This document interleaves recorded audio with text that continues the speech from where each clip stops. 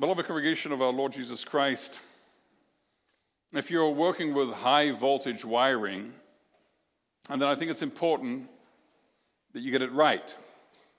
I think most of us don't know that much about high voltage wiring, but we know this much, that it's important to get it right.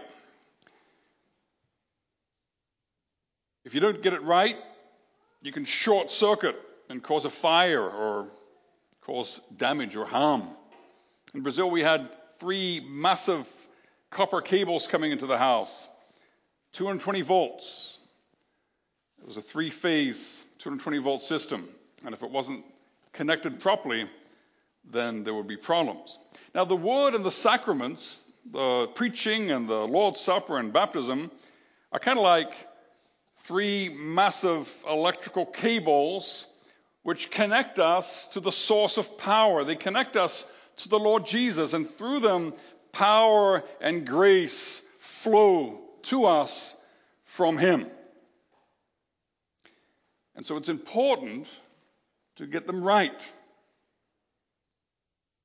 Because if we fool around with them, we mess it up, then either we can lack the power or it can kill us. The Apostle Paul speaks to the Corinthians about the fact that some of you have fallen asleep. You're sick and you're dying. You know why? Because you don't get the Lord's Supper right. So it's important to get it right. Now, in Lord's Day 30, we're considering what God teaches us about the Holy Supper, about who is where.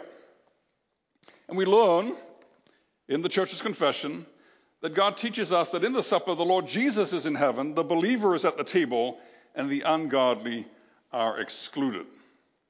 So let's consider in the first place that Jesus is in heaven. We confess it every week, don't we, in the Creed.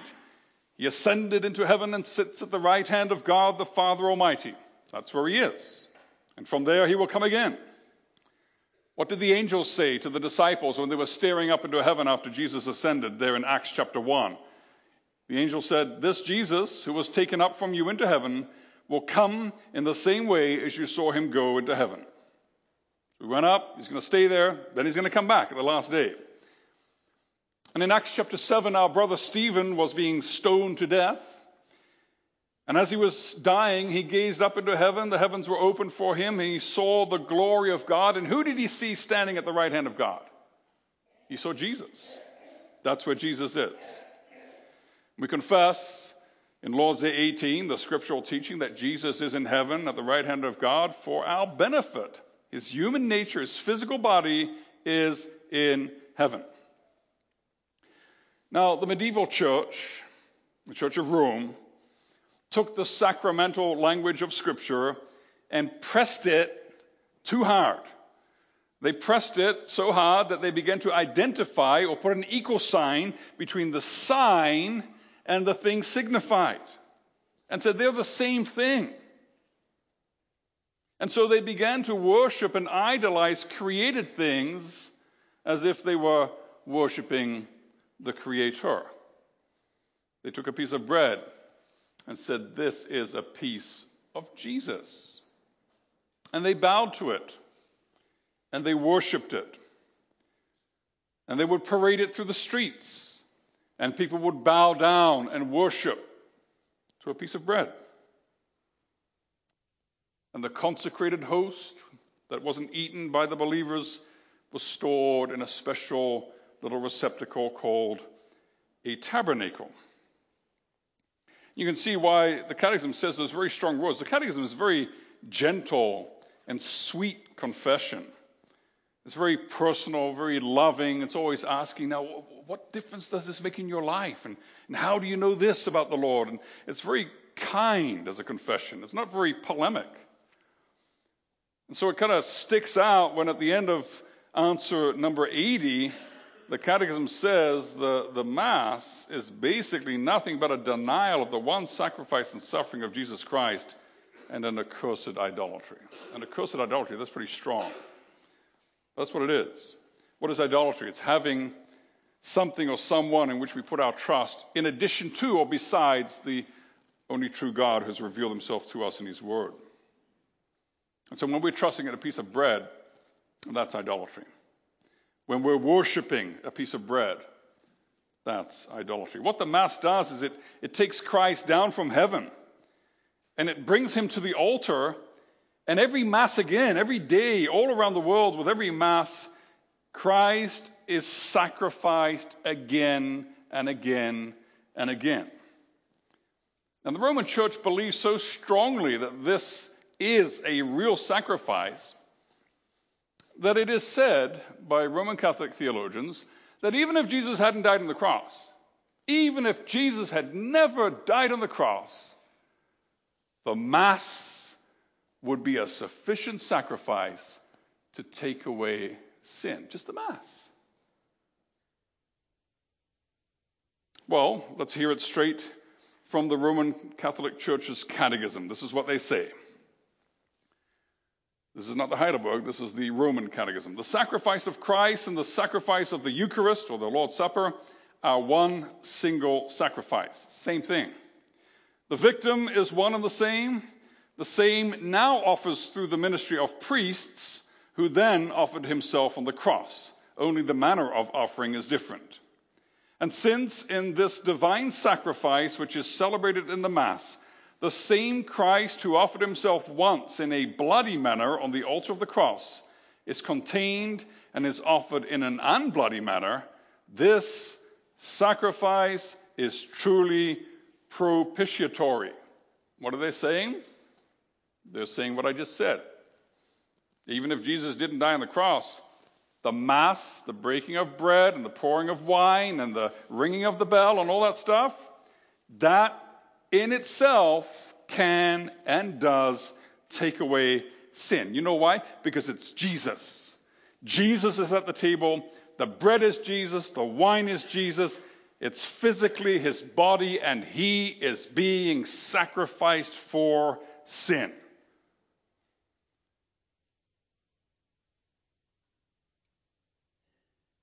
And so the Roman Church got there after many centuries of slowly but surely misunderstanding in a worse and worse way the words of our Lord.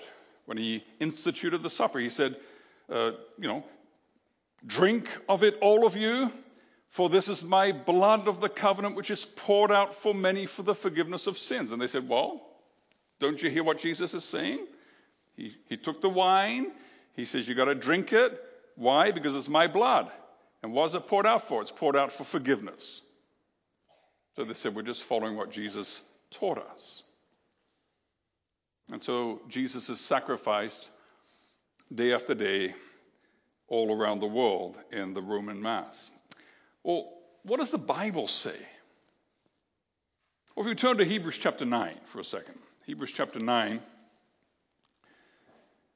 And in Hebrews chapter 9, the whole book of Hebrews just says so much about the once-for-allness of the sacrifice of the Lord Jesus. But in Hebrews chapter 9, it's pretty strong. It says that Jesus was not just a regular priest bringing a regular sacrifice to a physical temple. He wasn't bringing the kind of sacrifice that needs to be repeated over and over. We read the end of chapter 9. Let's look at verse 25. It says, nor was it to offer himself repeatedly, as the high priest enters the holy places every year with blood on his own. Well, then he would have had to suffer repeatedly since the foundation of the world. But as it is, he has appeared once for all at the end of the ages to put away sin by the sacrifice of himself. Look at verse 28. Christ having been offered how many times? Once to bear the sins of many. He's going to appear again, not to deal with sin anymore, but to save those who are eagerly waiting for him. So that's what the scripture says. Christ died how many times? Once. Christ was sacrificed how many times? Once. Christ needed to be sacrificed how many times? Once. Then we go on to chapter 10, verse 11.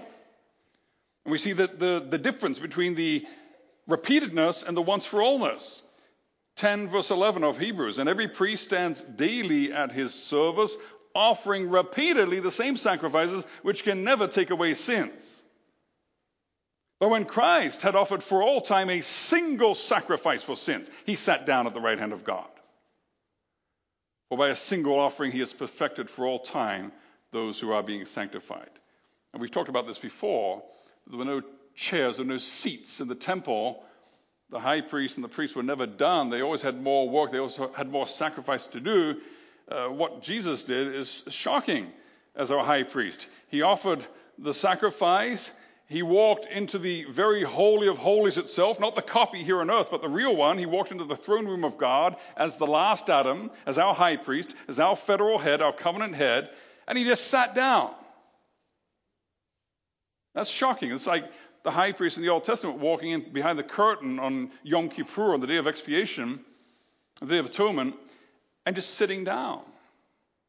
He wouldn't dare do that for a whole bunch of reasons. But one of the main reasons is because he had extra work to do. He had to go out immediately and start doing more sacrifices. So where is the Lord Jesus in the Holy Supper? He's not in the bread. He's not in the wine. He's in heaven. He's at the right hand of God. The sacrifice has been sacrificed. The payment has been paid. It is finished, is what he spoke in a loud voice from the cross as a victory cry. It is done. He has done it.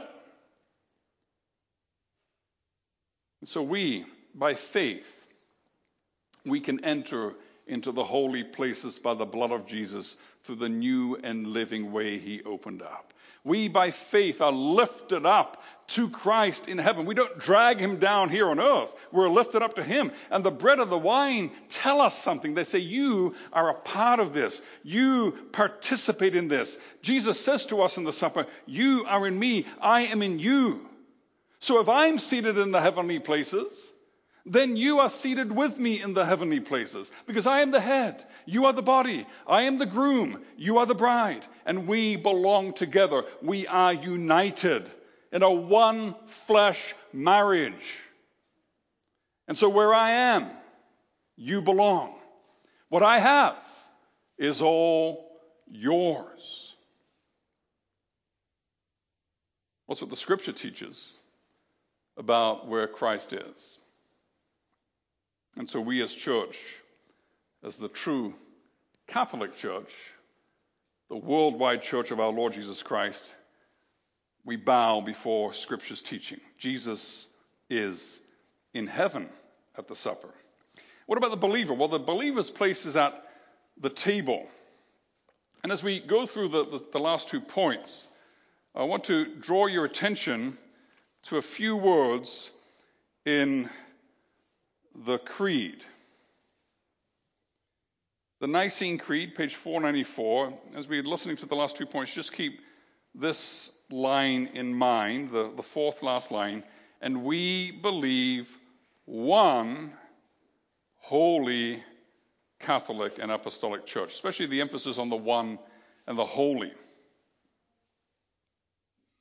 Because what we have in the next question and answer, what we have in question and answer 81, is an emphasis on the oneness and the Catholicity of the church.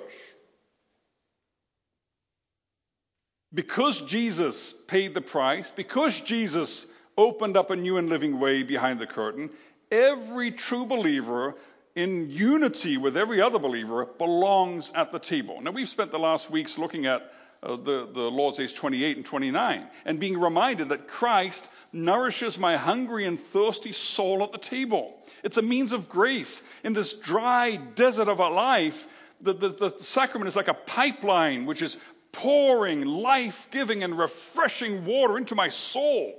Something happens at the table. The Lord Jesus nourishes us. He feeds us. He makes our faith grow. And so, who belongs at the table? Those who are truly displeased with themselves. Well, who is truly displeased with themselves because of sin? Only a believer. What does the believer say? I belong body and soul to my faithful Savior, Jesus Christ. And to live and die in the joy of that comfort, I need to know 3 things. The first thing being, I need to know that I'm a miserable sinner and that I need salvation. So that's me, a believer. I'm displeased with myself because of my sins. What about trusting that these are forgiven them and remaining weakness covered? Who believes that? Well, only a believer in Christ. Because that's the second part of the catechism. I believe that Christ has died for sinners. I believe that Christ has died for me. What about those who desire to strengthen their faith and amend their life? Who desires that? Well, only a believer. That's the third part of the catechism. The desire to live a life which is more and more holy and which participates in the preaching of the word and the administration of the sacraments. So who says, I need Christ more than I need life itself? Only a believer. Who hungers and thirsts for Christ? Only a believer. So who should come to be fed with the body and blood of Christ at the table? Believers. Every believer. All believers. Notice what the catechism says. The catechism doesn't say, who are to come to the table of the Lord? Only those who belong to a certain church or a certain denomination or a certain group. Doesn't say that, does it? Because that's not what the Bible teaches. Who are to come to the table of the Lord are believers. Song of Songs says, he brought me to his banqueting house, and his banner over me was love. The groom sets a table for the feast with the bride, and the bride delights to accept the loving invitation to intimate communion. And that table that our groom sets is not the table for the good. It's not set for the perfect. It's not set for the sinless. It's not set for the worthy in themselves. But the table is set for the broken, the hurting, the struggling, the doubting, the suffering, the frustrated with slow sanctification. And one thing unites us all to each other and all of us together to Christ, and that is faith. Faith that knows that Christ is the only hope. Faith that knows what Christ has done to give me righteousness. Faith that longs for his Spirit to keep working sanctification in me so that I am transformed from glory to glory into the image of Christ. And that's why anyone that comes to the table in unbelief, whether it's secret or public, is playing with high voltage power. Now that can kill you. Anyone that comes to the table that is not displeased with his sins, that doesn't trust in the once-for-all sacrifice of Christ on the cross, that doesn't desire a life of more holiness, such a person is playing with high voltage power. The gospel is the power of God for salvation to all who believe. The gospel is a two-edged sword. It is also the power for judgment to those who continue in unbelief. So we've looked at where the Lord Jesus is at the table. He's in heaven. We've looked at where the believer is. He's at the table. And then finally we look at where the ungodly is, the unbeliever. Now the Lord's Supper is not just a memorial meal. It is a real, powerful experience of power, the power and glory of Christ. Something happens at the table. Believers get fed. Their faith gets strengthened.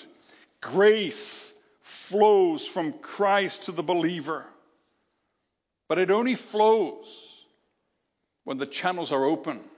And the channels are only open when there is union with Christ by faith.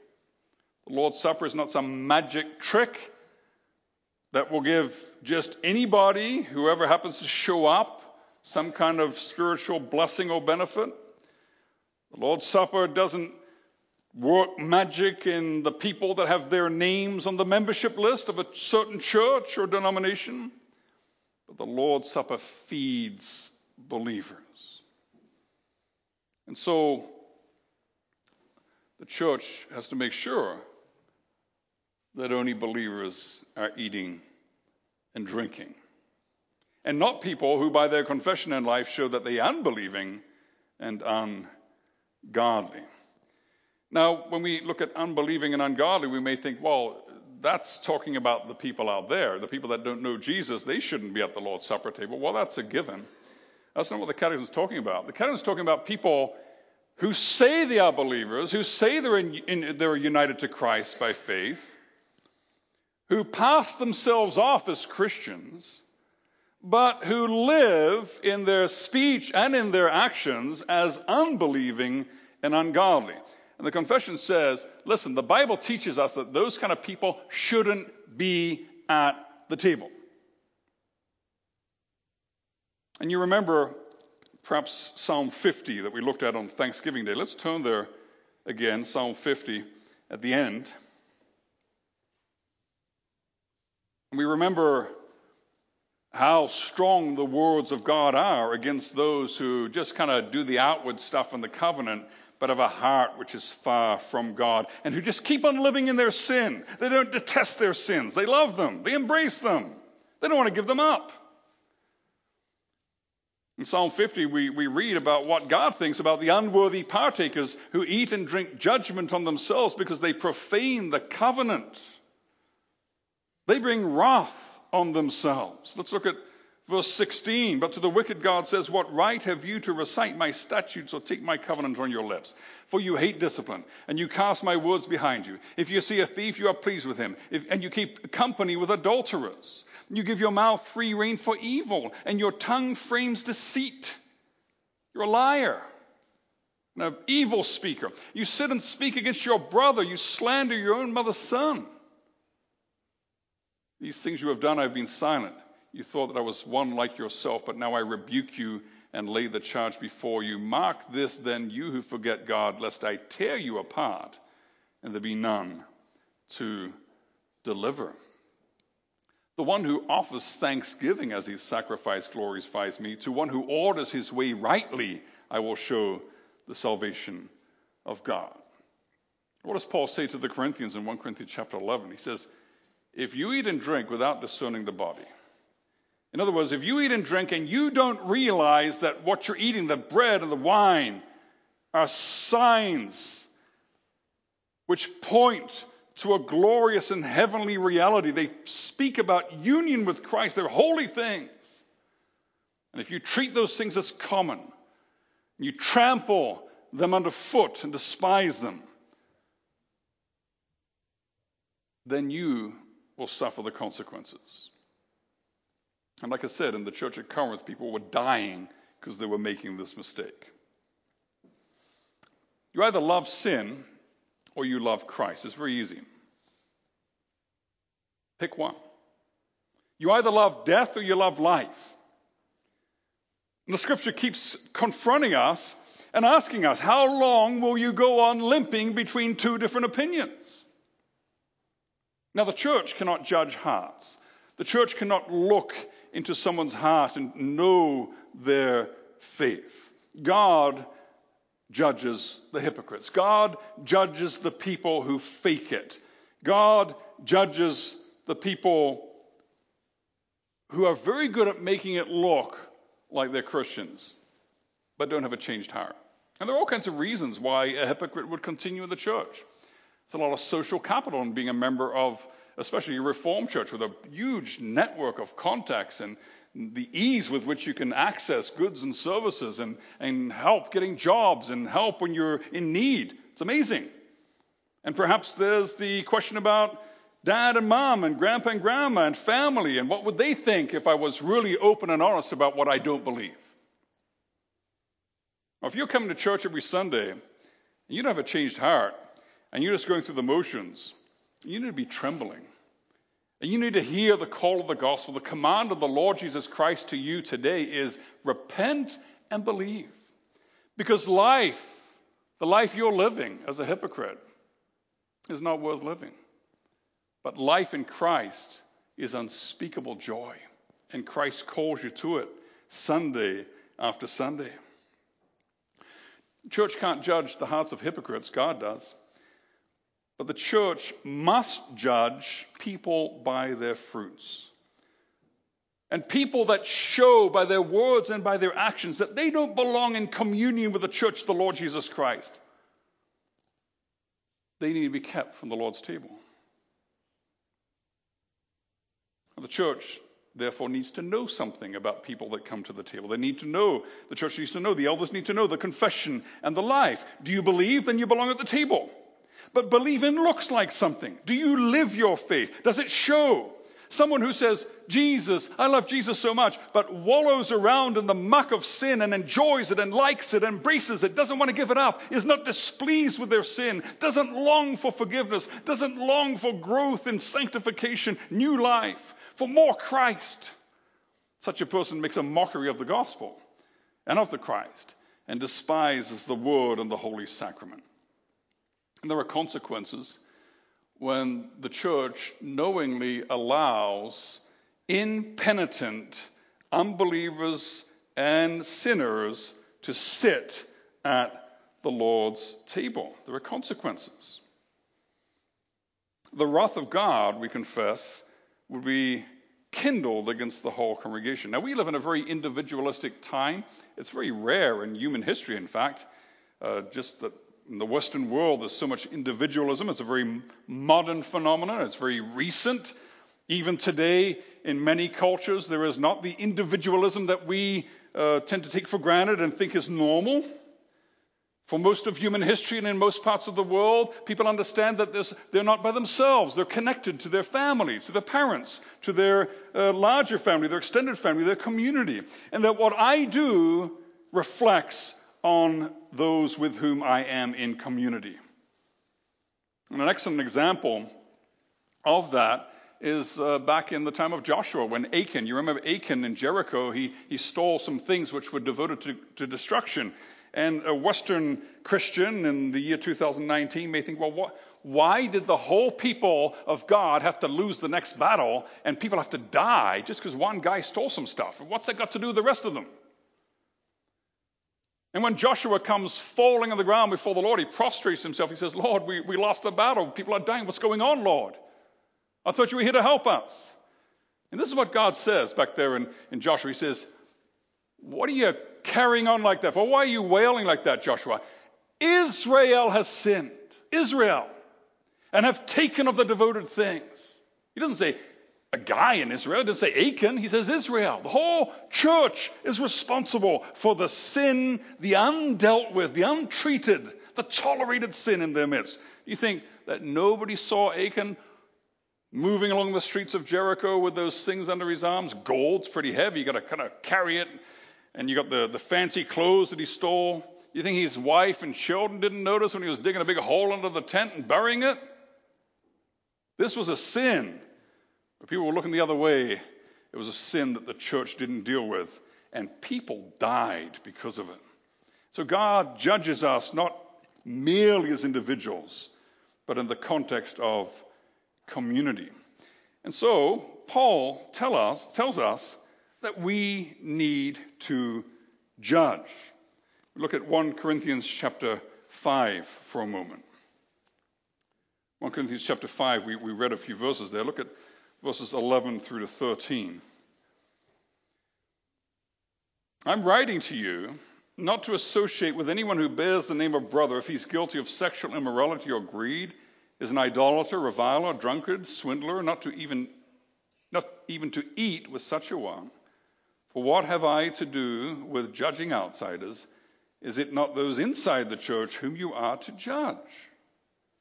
God judges those outside. Purge the evil person from among you.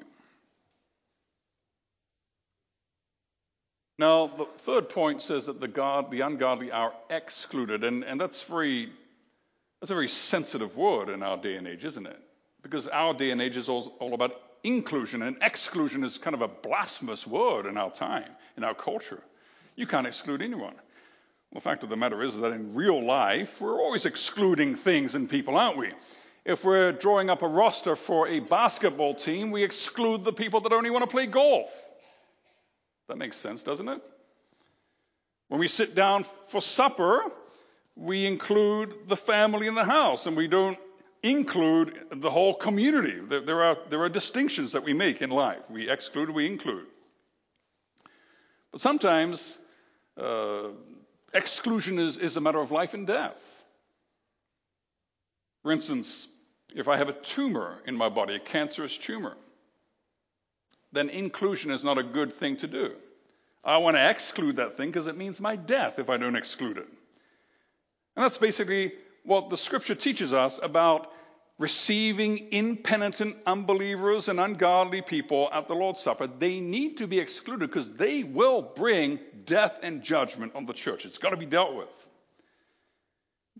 Now, how that is done varies from church to church and place to place and time to time, but the principles are the same.